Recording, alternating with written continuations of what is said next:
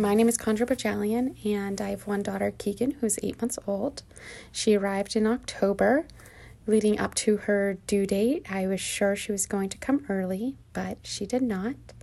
The weekend after she was supposed to have been here, my husband, Peter, and I just committed to walking almost 10 miles a day, doing lots of squats and anything else we could think of to help her come to us, because we were really looking forward to meeting her. That Monday was my first official day of maternity leave, and I didn't go into work, so I just took the whole day. I was out walking, and that night when we were getting ready for bed, I was just like, wow, I can't believe this hasn't started yet. And then I went to the bathroom to brush my teeth, bent over, heard a pop, stood up, and looked down, and I was standing in a puddle. So my water head broke, and I was called in Peter. I was like, I think this is it. My water just broke. Let's see if anything happens. Going back a few weeks earlier, at week 37 and 38, I was tested for GBS, and I was GBS positive. So I knew that when my waters ruptured, I had to call my midwives to let them know that, and they would want me to come in right away. So even though labor was not intense or even fully started yet, we packed up our apartment, set some food out for the cats, and headed up to New Haven, where we were birthing. When I was in the car, I sat on a huge stack of towels and still managed to soak through everything. We also called my mom right before we left, because she was going to be also joining part of my birth team. So we got there, went through triage. They checked to make sure that my waters had indeed ruptured, and they confirmed that they did. So at that point, we got checked in and just started waiting. They checked me, and they said I was only 2 centimeters dilated. When I heard that, I was a little crushed, but they said it's something. At least I was dilated, so that was good. So we just kind of settled in.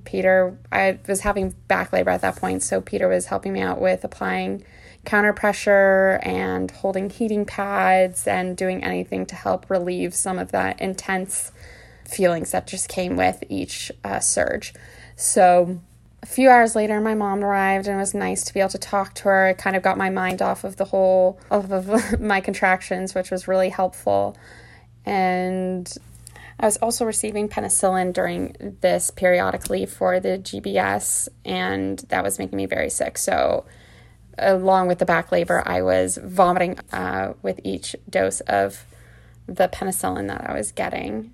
So definitely wasn't in a great headspace. So it was very welcome to have some distraction. Around 5 a.m. in the morning, my lower back was really starting to become pain.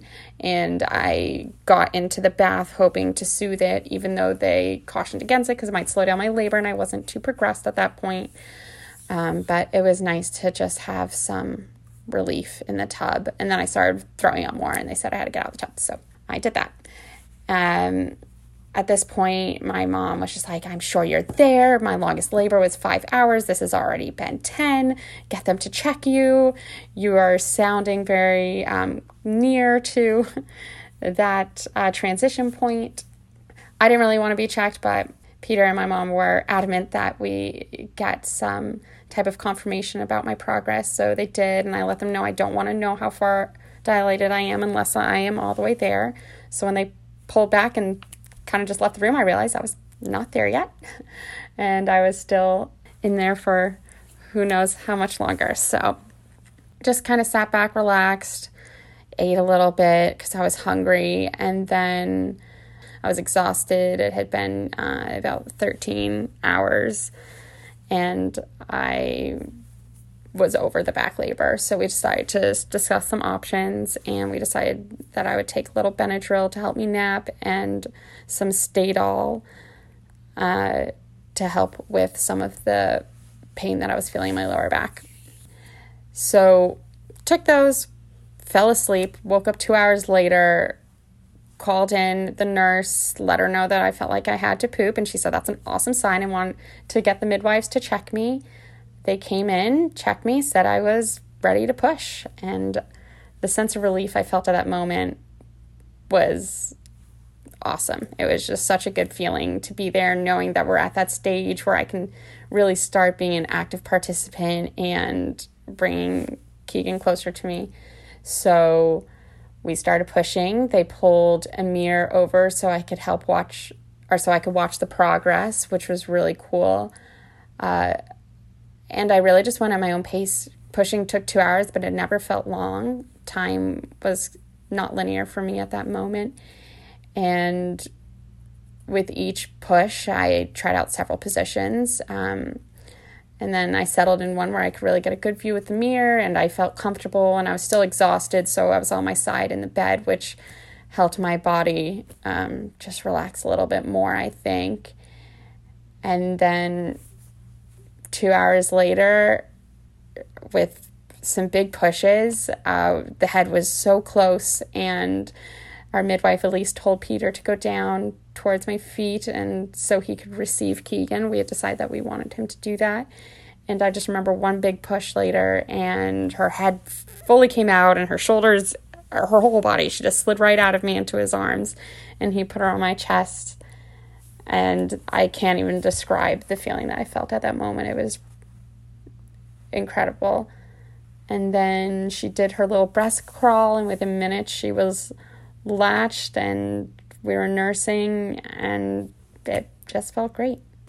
It was just such an incredibly awesome experience, and the connection I automatically felt to Keegan when she was put on my chest, and even before then, it just felt such a relief to have her in my arms and to be able to see her and her little toes and her little feet. And it was a really peaceful experience at that point. And even my stitches were just so minor. I just had one laceration, and our midwife quickly stitched me up, and I felt good enough to stand and walk around and hold her, and it was just awesome.